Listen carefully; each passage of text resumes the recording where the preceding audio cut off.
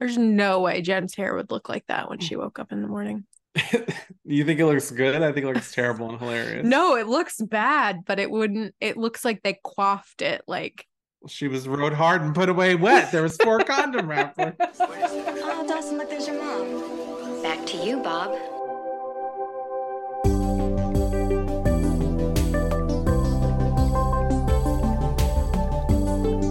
Accept your perfect life, Dawson. It's reality.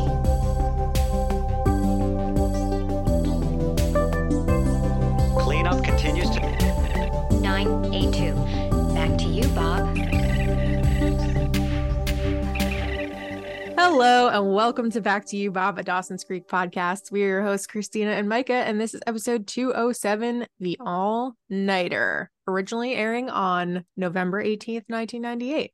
So good. I mean, we say it every time, but when it's true, it's true. This is a classic season 2 episode, I feel like. Lots of new teen dynamic characters.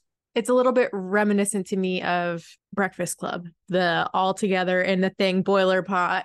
Yes, I would almost guarantee you that when they were breaking the season, when they were talking about episodes, they said, what's this season's Breakfast Club episode going to be? I could almost guarantee you that happened. Well, this week we are drinking, appropriately, the all-nighter. It is 2 ounces of bourbon, 1 ounce of cold brew, ½ ounce of coffee liqueur, a dash of orange bitters, 2 dashes of chocolate bitters, 2 dashes of Angostura bitters, and a twist of orange. And it tastes exactly as you think it would. Delicious. I've been really getting into coffee drinks like espresso martinis. I feel like everyone I talk to is into espresso martinis right now. My problem is I'm very caffeine sensitive. This will probably keep me up for 3 days, but I feel like I can't order an espresso martini too late. At night, I'm like a grandma. Well, yeah. Do you want to tell us what this episode's about? I sure do. I've never wanted to do anything more.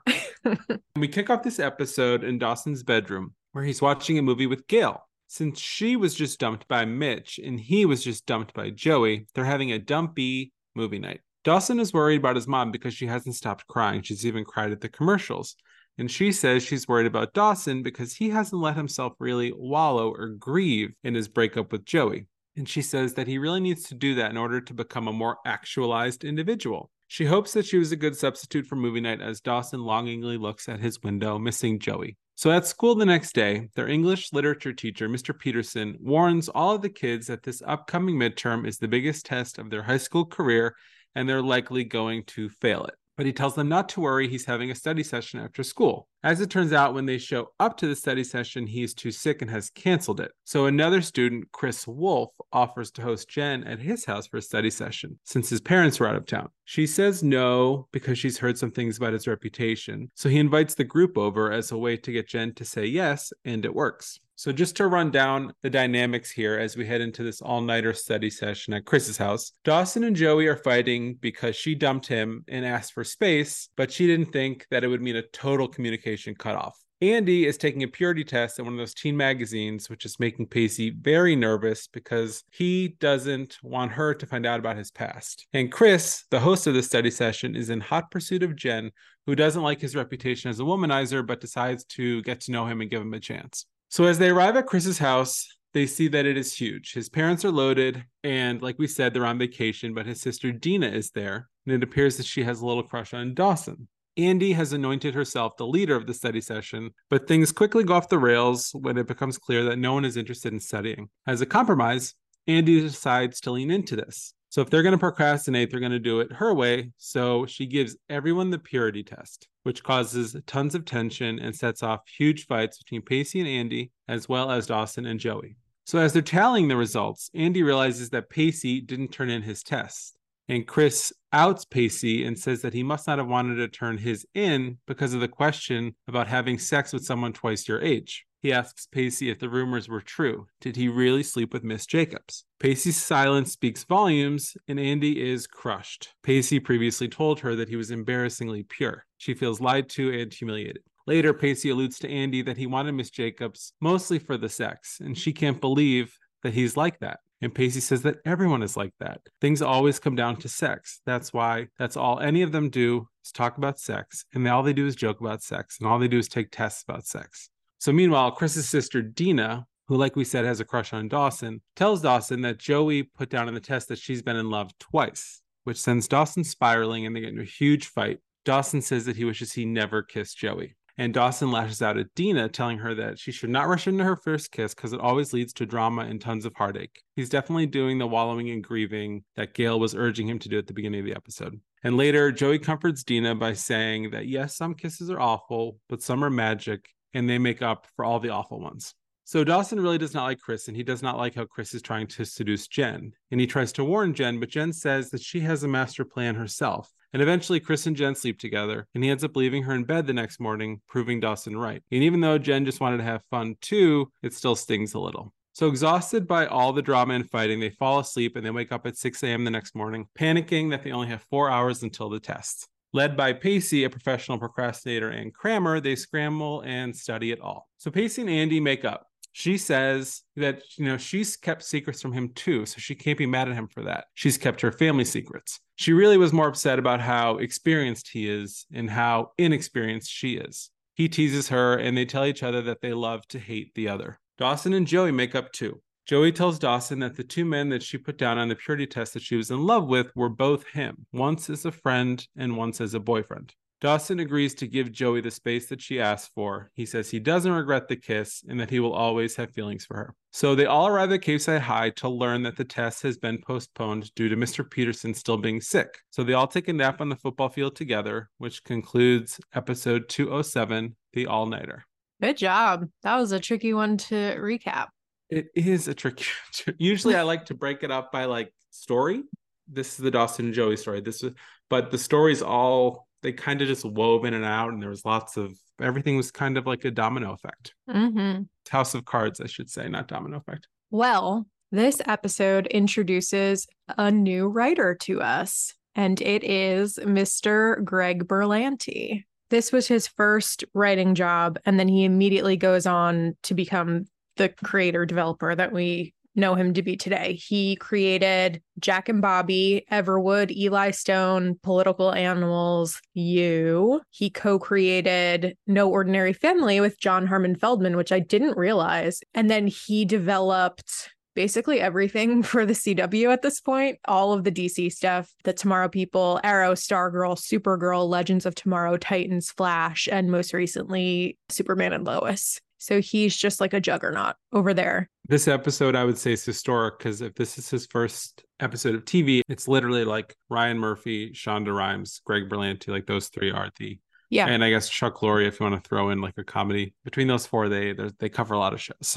Yeah, they're their own little empires. They really are. It's pretty incredible. And I just remember when I worked at Warner Brothers, it was like literally the Berlanti building. Like he just had a whole bunch of shows in one building, shooting and writing and posting at the same time. And Julie Plec works with him, who was Kevin Williamson's assistant. We touched on her a little bit last season. Yeah, and we'll have to fact check this or someone will let me know, but I'm pretty sure. So Kevin Williamson was the showrunner of season 1, and I think he was kind of hands-offy, hands-on-y season 2, but I think he leaves the show to Greg Berlanti for season 3, and Greg was like insanely young, and it was a very rare, weird, stars aligned. I mean, I'm sure he was impressive during season 2, and that's why they did it, but he kind of inherited the show from Kevin. Maybe he inherited it with someone else for season 3, but then I think by season 5 and 6 he was fully in charge, which is insane because I think he was very young. I was surprised that it's literally Dawson's, and then he has an episode of Young Americans. He has a feature that he wrote and directed, and then he just immediately goes into creating series. So obviously he was very impressive to a lot of people because he got a lot of people to say yes to him pretty much right off the bat. Yeah. He also directed the movie Love, Simon, which I really liked. Which was like the first theatrically released gay rom-com. There you go. So he's obviously killing the game. And this was his first episode, which is something worth celebrating. Yeah, I mean, when I saw that he was the writer in the opening credits, I was shocked because I really didn't think I knew he wrote one in late season 2, but I did not know he had written this. And they paired him up with director David Semmel, who is kind of the season 2 old reliable. He's with us, I think, 9 episodes this season. So it was just a really good duo. Great duo, great episode. Who are you giving that guest cast shout out to? I am giving guest cast shout out this week to Jason Behr, who plays Chris Wolf. This is his first episode with us, but he is with us for 6 episodes this season. He has 30 credits, but most notably, he was the male lead in Roswell. Did you watch Roswell? You know what? That was like the one WB show I never really got into. Yeah, I didn't either, but people love it. Yeah, I know the general gist of it, and I mean, I love a Dido moment, and Dido did the theme. This, like, she's featured on the soundtrack. She has that song Isabel, which was Katherine Heigl's character. Like, I know the lore. Yeah. Well, he is a good little actor. Like I said, his most recent credit is 5 episodes of Supergirl, which I just told you is a Berlanti joint. So there's a little crossover there. Oh, another fun fact about him. He and Michelle Williams previously appeared in the same episode of Step by Step. Oh my God, that's so funny. Isn't it? He's actually great. I love the character of Chris. He's a little, we've talked about it, like Abby was kind of this, like a little poker. Like, he likes to just get, he's a little fire starter. Instigator. He likes to poke around, which is another interesting thing. If they did sit down and were like, what's the Breakfast Club episode of this year going to be? We need like an Abby Morgan type character. Do we want to talk about music? I think we should. Do you have anything that stood out to you? I will say, I think this is one of the episodes where the music was mostly untouched. The only thing I could super vividly remember was in the final scene when they're finally sleeping on the football field. Yeah. Who Needs Sleep by the Barenaked Ladies plays. And that's really the only really memorable song that I could think of. Yeah, that was mine too. And I feel like there's something about the Barenaked Ladies that's so distinguishable. Like, when you hear them, you're like, oh, that's the Barenaked Ladies. So it always stood out to me. And so hearing it this time around, I was like, oh, I remember this. Yeah, and they've had a few songs on Dawson's, so I weirdly equate Barenaked Ladies to Dawson's. They were a big one that they played a lot. What genre is like Barenaked Ladies and like Real Big Fish? Like, what is that? Like big band ska? Well, or like, what is Real Big Fish, I would definitely say ska. Barenaked Ladies, I feel like, is more like folky pop rock or something. I mean, they're Canadian, right? Oh, I love a Canadian moment. Yeah, I mean, the music, there is a Switchfoot song that plays while Chris and Jen are in the hot tub. And like, I generally look, Switchfoot, I'll Walk to Remember, dear God. Oh, don't get me Switchfoot started. does like every song on that. And I saw them at Kaboo in San Diego a few years ago. And I was like, yeah. There was like 40 people in the crowd because Kaboo's one of those festivals where like you move around. Yeah. Switchfoot's playing on the Sunset stage on the left fairground, and you just kind of go here and there and everywhere. And I was like, Switchfoot, yes. All your friends are like, we're gonna go to the bathroom, and you're like, great, see ya. Catch you later. No, the people I went with were big Dawson's fans, so we were all in like praise. We were there, yeah. Well, that song was called You by Switchfoot. Plays when they're in the hot tub. Maybe Greg Berlanti was listening to You by Switchfoot when Probably he developed You. Let us know. I'm sure Greg's listening. Yeah. I mean, he strikes me as the kind of guy with a lot of free time. You have any past versus present? Well, the one thing I noticed, and this is more a note with the episode that I don't think I ever noticed before. At school, before the study session, Joey is practically begging Dawson to speak to her because he's been giving her the silent treatment and he's done a complete communication cutoff. And she says, you know, I asked for some space, but like, you're giving me like too much space. Why can't we just be friends? They see each other in the car at the study session, but there's no dialogue. The next time they see each other, Dawson is begging like Joey to speak to him. They almost like shifted where it went from her begging him to talk to her, he's giving her the silent treatment, to he's begging her to speak to him. And she's like, Dawson, I asked for space. And I was just like, wait, what happened? You're getting whiplash. Yeah. So that felt like a rewritey notey, something happened between drafts kind of a thing. And is that when they first get to the house? As soon as they get to the house, and like Pacey's watching TV because Chris Wolf has like 300 channels. They're all kind of settling in. Dawson wants to talk to Joey, and she's like, Dawson, I asked you for space. Just a little weird thing I noticed. No, that's interesting. I didn't clock that because she is upfront and very like, are we gonna ever talk to each other again? Like, what's the deal? And I guess the other thing, past versus present, is after Chris and Jen have sex all night, apparently, there's just like a lot of condom wrappers on the. And I was just like, how many? I mean, good for them. 16-year-olds, you know? It's a whole different ball game. There's at least 2 wrappers, but I think there was like 4. And maybe. it's like a Durex commercial. It's so well staged. There's no way Jen's hair would look like that when she woke up in the morning. You think it looks good? I think it looks terrible and hilarious. No, it looks bad, but it looks like they coiffed it like she was rode hard and put away wet. There was 4 condom wrappers. She was sweating. She was everything. God knows what's in that hair. They use protection, so we know what's not in that hair.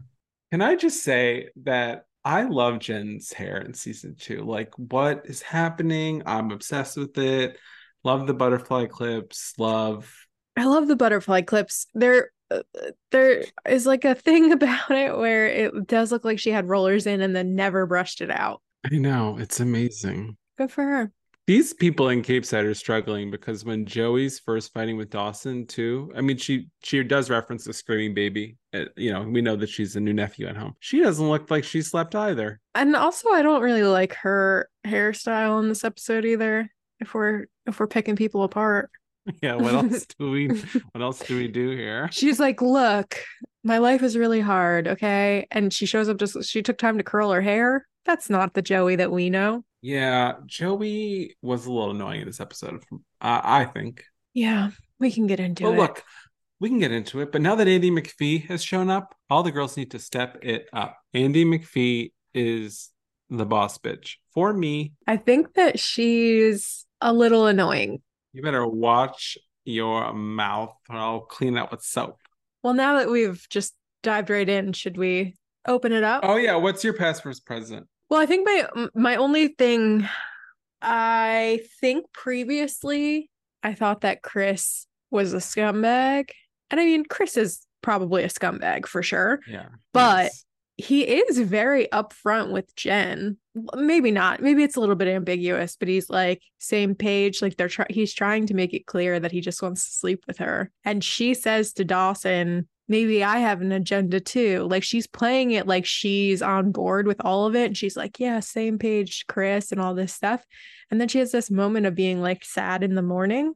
It's a very 2023 way of looking at it, I think, but I wish they made her like a strong sex positive lady. All right. So now that you brought it up, like this was something I wanted to talk about. I couldn't tell if the Chris Jen dynamic was like brilliantly nuanced or sloppily constructed, because he has a reputation as being a womanizer. Jen says no. He convinces her to give him a chance. And in the hot tub, he's like, I just want to have fun. He kind of romances her, but he just wants to have fun. He tells Dawson that he really wants to sleep with Jen. And when you see that guest room light go out, you'll know that I'm sleeping with her. Dawson tries to warn Jen, and Jen, it feels like in that scene, Jen would have been like, I'm giving him a chance. He seems cool. But she says, no, I have a master plan too.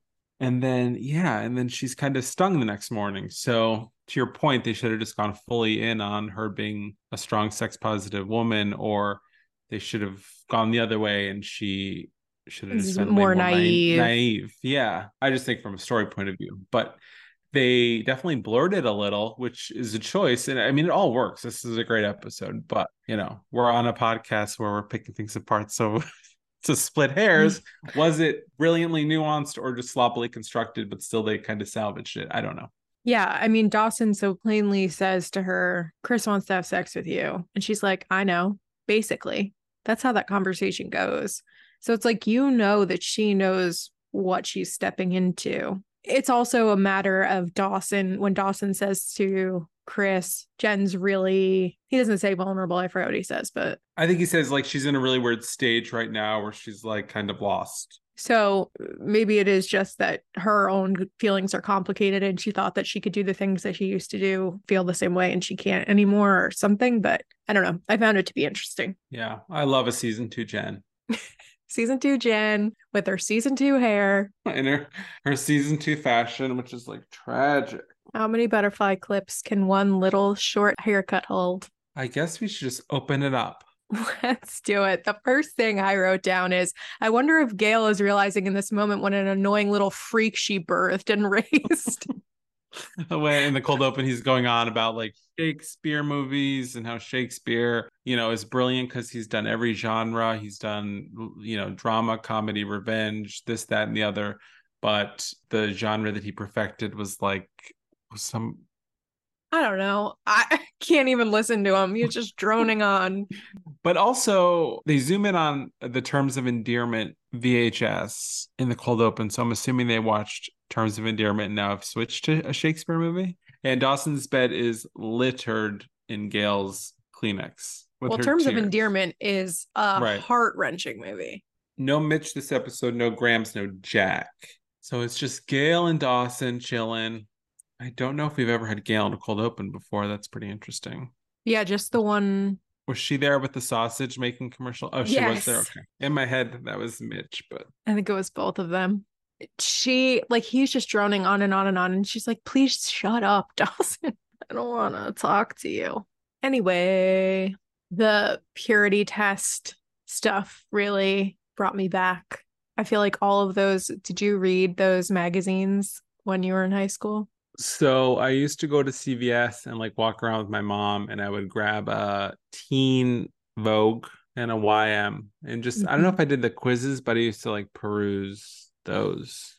Yeah, because there was usually a WB star on, Chad Michael Murray, or somebody was on those that I liked. So I'd always kind of peruse. Never bought them or anything, but I wasn't a big quizzy taker. Were you? Yeah, I mean, I feel like there's a whole generation of us that are scarred by those magazines. Between the quizzes and the stories, there were always write-in stories, and it was always I got my period and everyone saw it. I feel like there's one of those in every edition. There were always blowjob tips in every single one, and there was always weight loss stuff and quizzes. So yeah, for sure. Well, this is Jane magazine. So for people who forget or are not watching the episode, we're going to tell you what the questions are during this purity test. Have you ever been intimately aroused by a relative? Have you ever experimented with bondage? Have you ever gotten cozy in an airplane or in a public place or in your parents' bed? Have you ever caught your parents having sex? Have you ever named your most private of regions? Have you ever participated in or engaged in sexual activity with a member of the same sex, or with a transvestite, or with a four-legged creature? Have you ever paid for sex? Have you ever fantasized about a friend's significant other? Have you ever had an affair with a friend's significant other? Have you ever had an affair with a friend's pet? How many times have you been in love? Give yourself a point for each time. So those are the questions. And then also, of course, the one that's not asked on screen until later, which is, have you ever had sex with someone twice your age? Yeah. The teen magazine quiz culture was a real thing. So if if you didn't grow up watching that, you're not really going to get it, but it was. I mean, it was before BuzzFeed, but you actually had to pay attention and tally your points. I love it. I loved when Pacey said, they have a satellite dish. It was the craziest thing ever. Do you know what was triggering?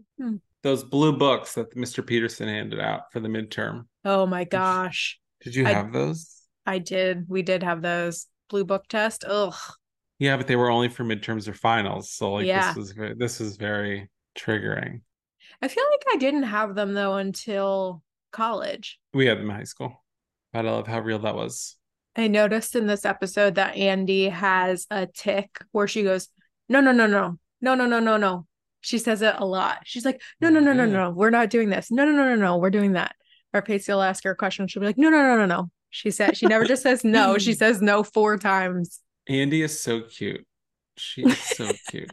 You know what I realized in this? She has a nice rack. I told you in the episode at the party on the boat when she was in her bikini all day, I was like, she has a slamming body. Yeah. Okay. So in this episode at the end, when they're in between their 6 a.m. study session and the 10 a.m. test, they jump in the pool And so the next scene is Pacey and Andy making up when they say that they love to hate each other, and she is just in a wet shirt, and she's good for her. I know. She won't be a virgin for long. Yeah, she's 92% pure with that little body. Good for Oh her. my God. Well, she's been dealing with a lot of family trauma. She hasn't been able to play as much. Her plate has been full, okay? What is your take on Dawson and Dawson's interactions with Dina, the little sister? So they're probably 15, 16, right? And Dina's like 12, 13. So it really isn't that creepy, but since James Vanderbeek looks so old, it's so He's weird. a man. He kisses her on the forehead at the end when he's walking out of the house, and it is weird. He full blown melts down yelling at her at one point, and then he kisses her on the forehead when she's sleeping. It's too much. I wanted to rip my skin off. Yeah, I watched that scene through my fingers. So cringy. But something about him yelling at her cracked me up. Let's back it up. So for full context for the people who hate the show and just love us and are listening to this, which is mostly everyone. This little nerdy cute girl, little sister of Chris, has a crush on Dawson, and she's kind of this funny little sounding board, someone for Dawson to play off of the whole episode. She reveals to Dawson that, ooh, the girl you like wrote down a very interesting answer. I bet you'd like to know. She wrote that she was in love twice. He blows up at her, kind of misdirected anger. He's fighting with Joey, then he pivots to her, and he's like, she tries to blackmail Dawson basically into giving her a little smooch to find out what Joey's answer was on the test. And then he kind of says, you want your first kiss so badly? Like, just remember that kisses change everything. And there's heartache and there's drama and, your dreams become a nightmare, all of this stuff. She basically cries, storms off. And then Joey comforts her at the end of the episode when Dawson's walking out of the house. He gives her a kiss on the forehead while she's sleeping. And then turns out she's not really asleep. She like smiles. So and it's creepy. For sure creepy. And she's just like this little, like, the family is so rich. The parents are on vacation. They just left their kids behind. Their son is probably out all over the town. So this little girl's just like ruling the roost, a little rich kid ruling the roost. Chris is like, we haven't really said this yet. Chris is like very good looking. He's like hot. Yes. And this girl is like not hot. They made her to be an awkward young girl. Like she has short hair, short bangs, big glasses. They dressed her like a dweeb. Yeah.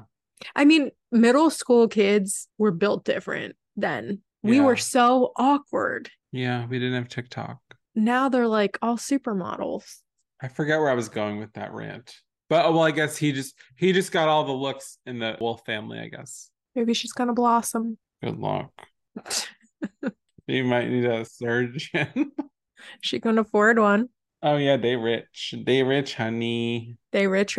They're the kind of rich that has extra brand new bathing suits in the guest room just in case anyone decides they want to take a dip. Yeah. Okay. Look, can we talk about how stupid that scene was? Joey and Jen get into a fight in this episode for no reason. I didn't even include it in the recap. I was like, this is stupid. And it's a very quick. Yeah. Joey's like, don't you ever just get sick of talking? And then Jen is like, I do get sick of talking. You know what I noticed in this episode? Dawson makes a bunch of jabs at Pacey's intelligence. It was really annoying. I didn't clock it. I mean, it's not the first time. No. When Pacey's inviting him to the study session, Dawson's like, what do you mean? Like a party? An all-night banger? Trip to Disneyland? And Pacey's like, no, like an actual study session.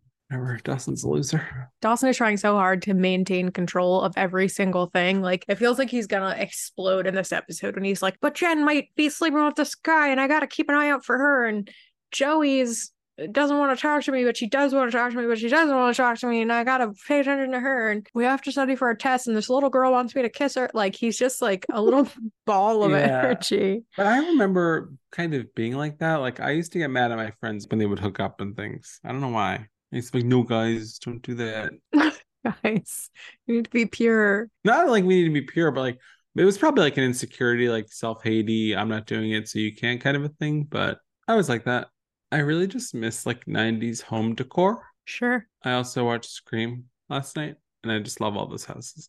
I love a wallpaper moment. Love. The Wolf's house has lots of wallpaper. I love a lot of windows and like the many panes in the windows. You know what I mean? I think we've talked about it when they showed the McPhee house. I just love 90s houses. Like the sconces, either the wallpaper or just like a bold colored room. The 90s loved a maroon room. Oh yeah, we had a maroon dining room for sure. Absolutely, we did. My parents were like we were a wallpaper family. So it was like wallpaper, border. Our house didn't have sconces though. I always wanted a sconce house. Well, that's rich people stuff. That's like, oh, we brought in an electrician and he put new holes and ran new wires. You're basically like you didn't have a sconce, you're poor trash. No. You're probably upper middle class. I'm talking rich in the 90s, sconces. You want to put a new wire in the wall? There's no internet to teach you how to do that. You need to hire someone and he's got to come to your house to do it. You know, we still have it, Jesus. The hardwood steps, but like the middle. Oh, a runner. Carpet. Oh yeah, that's classy. Maybe you were rich. I'm sorry. For our town, we did okay, but we're LA poor. Most people are.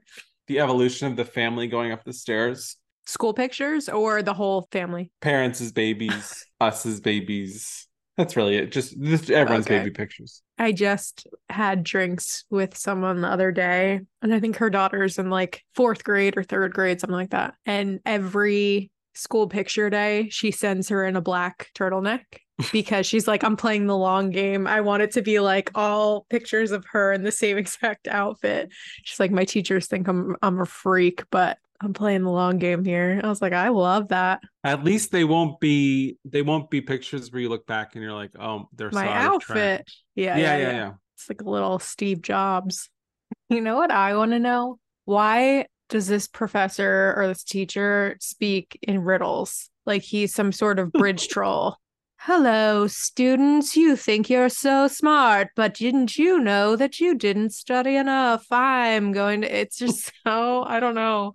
The cadence of it is very interesting. So this teacher is a monster. He basically tells them that the midterm is going to be the hardest test of their life. It's worth 50% of their grade, which is insane. And he is very antagonistic, which will come into play later in season 2. Just remember, Mr. Peterson, the name will remind you, but he's a monster. And he then cancels the study session, and then he postpones the test. You would have been pissed. High school Micah would have been losing his mind. Story-wise, I just would have made there be no study session, and the study session just comes across organically.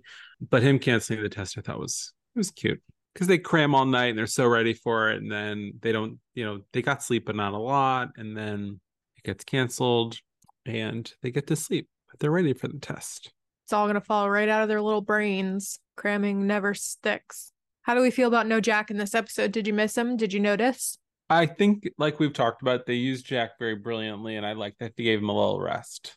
Yeah. I didn't miss him, but I love him. I like that he really would have felt extraneous and wedged in, I think. And it would have been like an added layer of tension that we didn't need. You needed this moment for Dawson and Joey to breathe. Shows back then, they played every beat and they knew when to play it. Like Dawson and Joey need an episode just themselves. And then next week we'll deal with Jack. And then next week we'll deal with Jack and Dawson. Like they're really good at knowing that versus shows nowadays. It's just they throw the whole kitchen sink at you, and it's just sometimes things need a slow burn. Yeah. Especially, and it's so funny because things then had a slower burn when they were week to week. And now that we binge things have a faster pace versus, in a binge culture, it feels like the slower burn should be encouraged because you watch it all in one sitting usually, or, you watch all the episodes in the span of a few weeks. True. Yeah. It lends itself to a slower burn kind of formula, but. You know what bothered me and has, I think, always Did you miss bothered Jack? me? Did you miss Jack? Did you miss Jack? I agree with what you're saying. I noticed he wasn't there, but I don't think that I missed him. I didn't miss him, but not in a bad way. Like in a... Yeah. What were you going to say that it has always bothered you? Oh, Joey saying that she's been in love with 2 people, or she's been in love twice. What? Yeah, it's a little weird. No one would ever say that. She comes back to Dawson at the end of the episode when he confronts her about it, and she's like, I loved you as a friend, and then I loved you after we kissed. What? Shut up. Yeah, if I were writing it, it probably should have been 0. And then he would get mad at her for never, saying that she never was in love, and then her come up with some type of thing, like, I cared for you as strongly as I've ever cared for anyone, but like, I don't know if it's love. I'm 16, I'm 15. I don't know what love is, versus saying she's in love twice. It was a little bit of a reach, I thought. What did you think about Pacey and Andy in this episode? I just love Pacey and Andy. I think they're the best couple ever. I really They do. were very cute. I liked it because they broached the like early relationship thing where Andy's like, no, that's not you. Why did you do it? That's not you. Like, why would you sleep with your teacher? That's not you. And it's like, no, that is him. You like who you think he is, not who he actually is. But then they push through it and they have like a really nice conversation. And Pacey was really, really honest in this episode. I loved when he said to Dawson, Dawson asked him, why did you write it down? And he said, I didn't want to lie to her. Mm-hmm. Why did you put the truth down on the purity test? You should have just lied. And Pacey says, I didn't want to lie. Yeah, which we've talked about this. There's little moments throughout the show where it shows each of their character. Although I don't really think Dawson would have lied. But he did say he didn't know. Pacey asks Dawson what he would have done, and he says, I don't know. He says, I'd like to think I wouldn't lie, but... Yeah, Pacey and Andy are just so good. I think he can calm her down and deal with her anxieties in a way. And I think she brings out the best in him. I really think they're the best couple of the show. I truly do believe that. They're really good couple. I know. So they good. are. We don't talk about them enough. It's just like Pacey and Joey, or Joey and Dawson. What about Pacey and Andy? God damn it. I've had one too many all-nighters. All jacked up on cold brew and bourbon or whatever this is. I think that's all I have. Do you have anything else that stood out to you?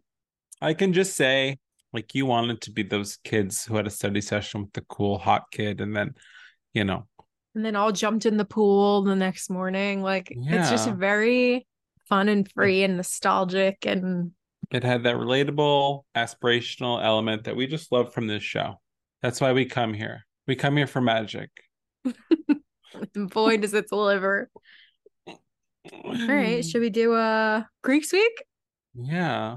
I have a Creek Speak for this week. It's from SPAST or SPAST 794 on Apple Podcasts. It just says, excellent podcast. I've listened to many recap podcasts before, and this one just flows perfectly. And they actually recap the episodes. I cannot wait until season 2. Well, season 2 is here, baby. So get excited.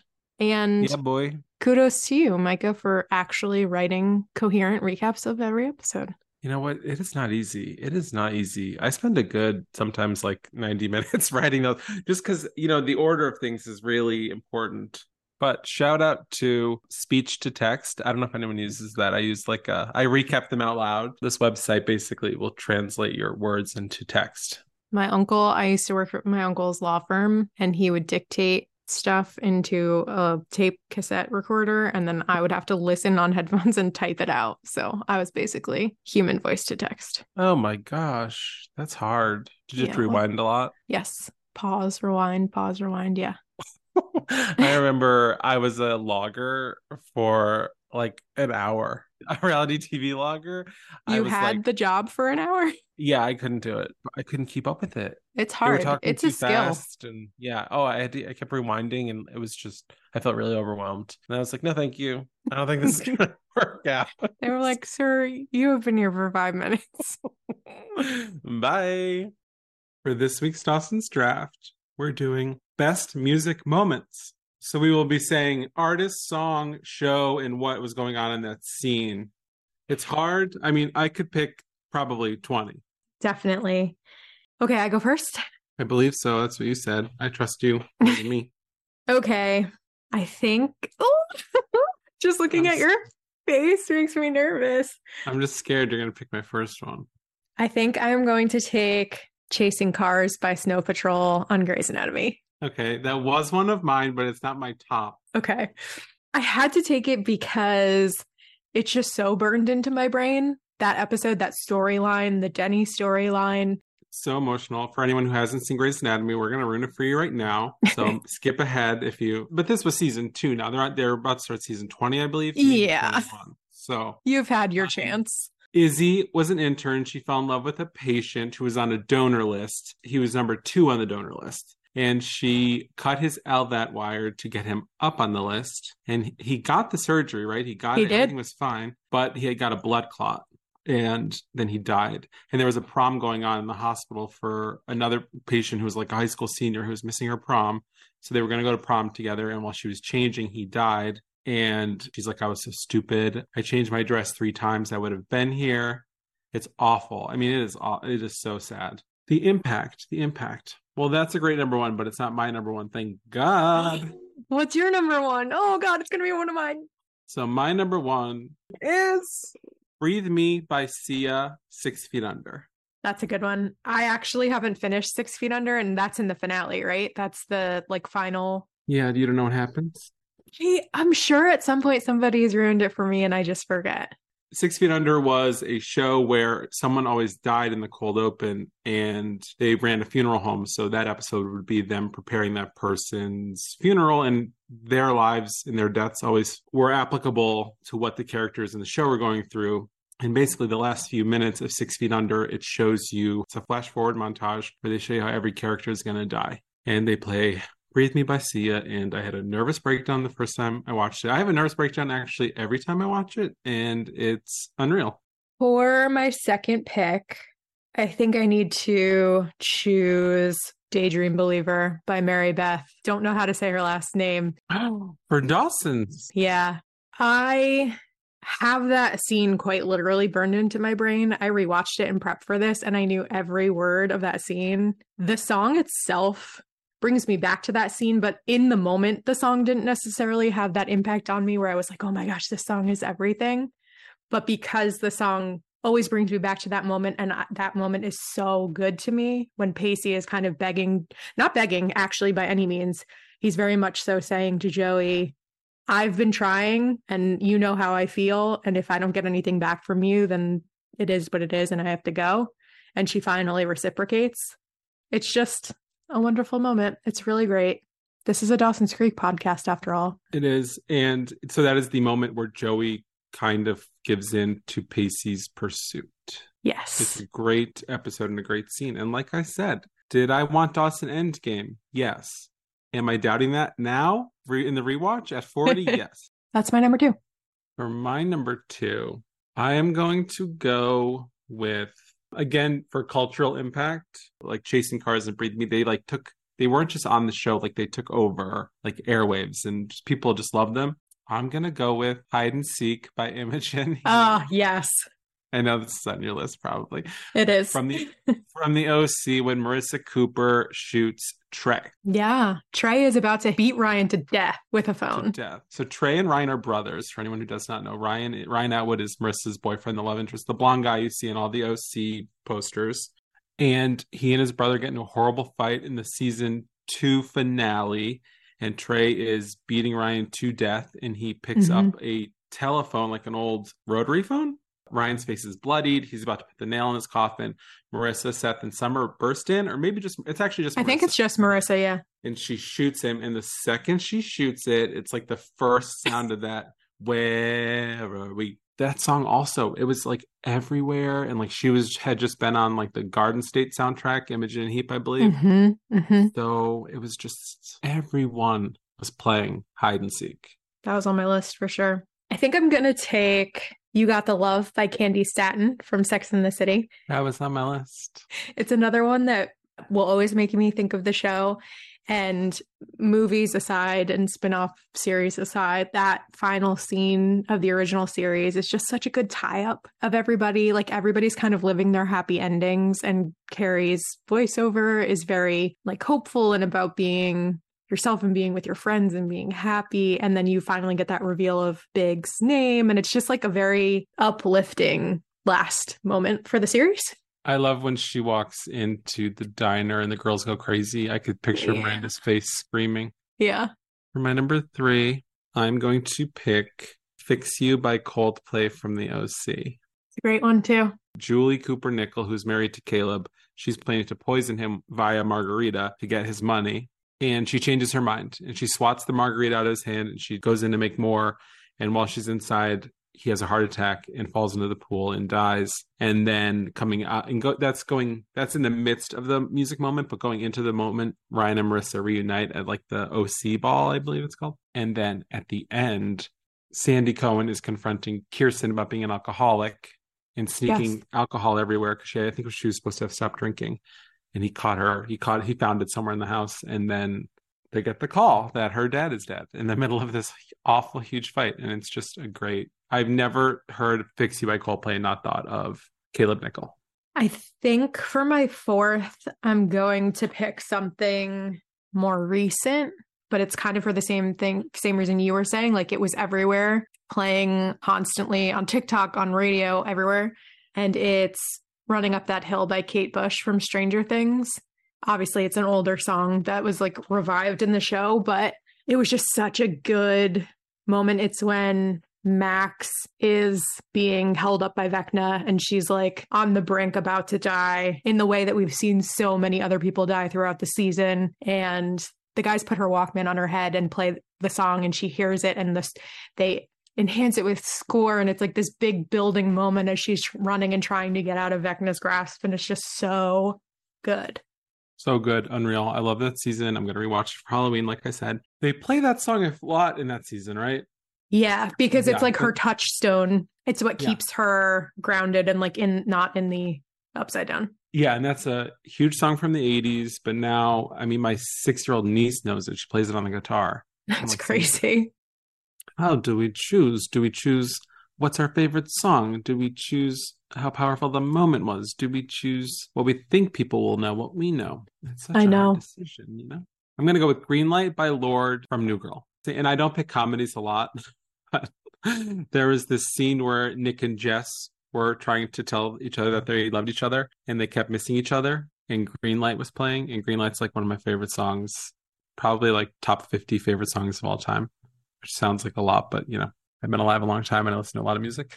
And they just keep missing each other, and like she's up in the loft and he's down in the street, and then and it's so good. That show actually had a lot of great music moments. I didn't put any of them on my list, but there are definitely a ton of songs that made it to my playlists that I'd never heard before from that show. I don't love to pick comedies for Dawson's Draft, but I mean, I listen to that song so much. It would be, and I always think of the show, so it would be weird not to. I feel like we should do more than 5. I have so many songs left. I could do 7. Let's do 7. I mean, we make the rules. We do make the rules. Or we could do 15 and we can agree on the 15th. Oh, yeah, that's not a bad idea. Okay. If we're doing more than 5, then my 5th pick is Make Your Own Kind of Music by Cass Elliot from Lost. And it is in the season 1 finale when we've been living with these characters out on the island. There are polar bears. There's like so much going on. You don't really understand where they are. They're trapped. They've had this plane crash. They find this hatch. And then the end of season 1, it just cuts to this music montage of a guy going through his morning routine, making a smoothie, like exercising, inject himself with something, type the numbers into the computer. And then the record scratches and you realize that Jack and Locke are trying to break into the hatch. And it is such a good cliffhanger. It's one of the best, I think, season 1 cliffhangers in my recent memory. Every time I hear that song, I think of Lost. No one did season finale cliffhangers like Lost. That is so good. A fact. So for my 5th, I'm going to pick Rocket Man by Elton John from Nip Tuck. And, you know, Nip Tuck was a great show. And it was I still think it's one of the best first seasons of a show of all time. It was just so well arced out and structured. 13 episodes, clean, tight, everything came back. But the last few seasons were really rough, so it kind of taints the show in my memory a little bit. But when I think of season 1, 2, and 3, it's just so good. So the context of the scene is Sean, one of the main surgeons, he's been having an affair with this woman who came in to get breast implants because she had a mastectomy. And they have an affair. And in the midst of this affair, she finds out that her cancer is back and she's terminal. And instead of fighting it, you basically see her in a hotel. She puts the song on, like in a CD player. And then she takes these pills. She writes a letter and she lays down. And then the reveal is that he's there in the room with her. So he's like helping her. Oh, wow. And then he puts a bag over her head, or maybe she does it. And then he just sits there and cries as she kills herself. It was really tragic and awful. Now that I've ruined that song for you, what's your number 6? Well, I'm going to do one that also, like, this one made me cry at the time. It's Panning for Gold by Ben Sollee from Better Things. It's in season 2, and Sam is just like having a hard time with feeling unappreciated by her kids. All of the girls are kind of trashing her career and just like not really caring about all of the things that Sam does for them. And she's just feeling underappreciated. She was like, I don't want to have to wait until I'm dead to hear good things said about me from you guys. So she comes home from work one day, and her 3 daughters and her 2 best friends have set up like a mock funeral in the living room with a ton of candles. And they tell her to lay down. They have all written and they all read eulogies about her. And it's so emotional and it's so sweet. And that song just had such a hold on me for a while. I would listen to it on repeat. I just think it's I think in general, it's a beautiful song, but I think that because I think of that scene when I listen to it as well, it's like even more emotional. I don't know. I just thought it was a really, really good episode, a really good song, and a really good scene. So for my number 6, you're not going to know this song.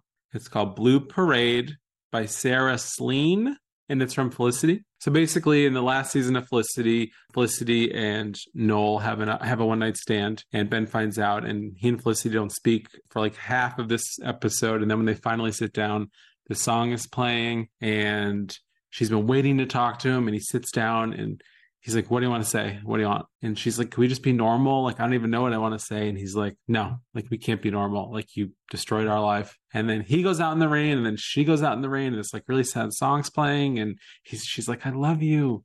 And he's like, everyone who says they love me hurts me. Like, I'm beginning to hate that word. And it was just like, oh. And like, I haven't rewatched Felicity a lot, especially like later seasons.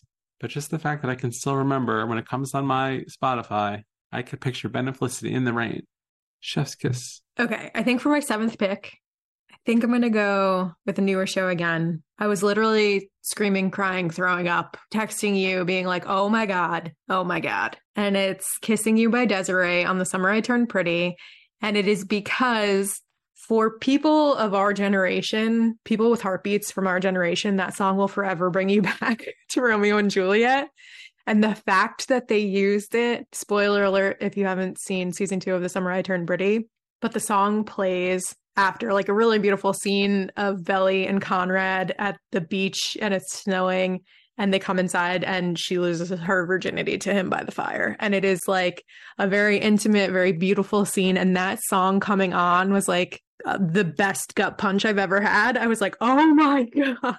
I was screaming. I was literally screaming alone in my house. I fully agree with you.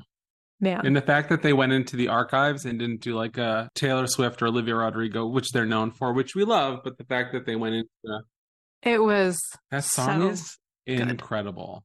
Incredible. Like I could cry when I hear it, like Alone in the Car. Like, why? Oh, absolutely. Why? These strangleholds. Oh yeah, I keep saying chokehold. It is stranglehold that I mean. When I say no, chokehold. You're right. It's chokehold. But I think it is stranglehold. You like to get choked. I like to get strangled. The chokehold that song has.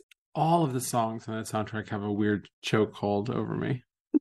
All right. So for my number 7, I'm going with Transatlanticism by Death Cab for Cutie in Parenthood. So this actually plays over a montage, and it's a montage where Crosby gets engaged, and that's kind of where the song starts. He gets engaged in the rain, and it's so cute. And then they kind of cut to like all of them getting like really either bad news or something really sweet happening. And that song is also just kind of like a powerful, the way it builds, and the way it builds. And it's such a sad and cute montage. Do we want to choose one together, a 15th pick? Sure. So for our 15th pick, which is crazy, joint. But there's a lot of good. Yeah, it's the joint pick. We are going to pick Invisible String by Taylor Swift for The Summer I Turned Pretty. Yes, it's such a good scene. It is the Conrad Belly beach scene where it snows. Snows on the beach. She says she's never been to the beach in the off season, and it's just like a beautiful light snowfall. They frolic on the beach. It precedes the Kissing You, Desiree moment. Love making. Yeah, it's a great song. I mean, it's Taylor. Hello. You get to a music list and not put Taylor on Duh. it. That's our Dawson's Draft. Can you believe? I mean, that's the longest one we've ever done. Mine were Breathe Me by Sia for 6 Feet Under, Imogen Heap, Hide and Seek, The OC, Fix You by Coldplay, The OC, Green Light by Lorde, New Girl, Rocket Man by Elton John, Nip Tuck, Blue Parade by Sarah Slean, Felicity, and my 7th was Transatlanticism by Death Cab for Cutie for Parenthood. Mine were Chasing Cars by Snow Patrol for Grey's Anatomy, Daydream Believer by Mary Beth Maziarz for Dawson's Creek, You Got the Love by Candy Staton for Sex and the City, Make Your Own Kind of Music by Cass Elliot for Lost, Panning for Gold by Ben Sollee for Better Things, Kissing You by Desiree for The Summer I Turned Pretty, and then our joint pick was Invisible String by Taylor Swift for The Summer I Turned Pretty. Yes. It's Dawson's Draft, baby. What you watching? I just started a new show called Shelter on Amazon, and I only watched 1 episode, but I really liked it, I must say. What is it? It is a show. It has a little bit of a supernatural element. This kid moves to New Jersey with his parents. There's a tragic accident, and he kind of has to live in this new town, and there's something weird going on. We don't quite know what, but I really want to watch episode 2. So I feel like they did a good job in the pilot. Nice. Aside from that, just what I've been saying: Survivor, Big Brother, all the Housewives. The usuals. The usuals. What did you watch, Jen? I am watching the new season of Welcome to Wrexham, which I talked about Welcome to Wrexham last season. It's the Ryan Reynolds, Rob McElhenney Wales football team documentary series. But season 2, I think there's about 8 episodes out, and I binged them all. It's one of those things where, like, I didn't know when they were coming out, and I just kept checking periodically. And then all of a sudden I was like, oh my gosh, there's a handful of episodes to watch. So I've been binging those, and it's cool because there's actually a women's team as well that they didn't really realize was part of the deal when they bought the team. So this season focuses a little bit on them, which is nice because obviously there's an ongoing conversation about the disparity between men's and women's sports. So it's cool to see them highlighting them a little bit.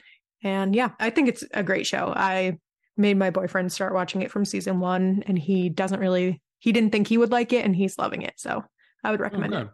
I think that's it. This was episode 207, The All-Nighter. So good. Next week is episode 208, The Reluctant Hero. What's the Dawson's drink? We will be drinking the Picket Fence. You will need bourbon, apple cider, and bitters. Sounds like a delightful fall treat. It really sounds great. All right. Well, Bye.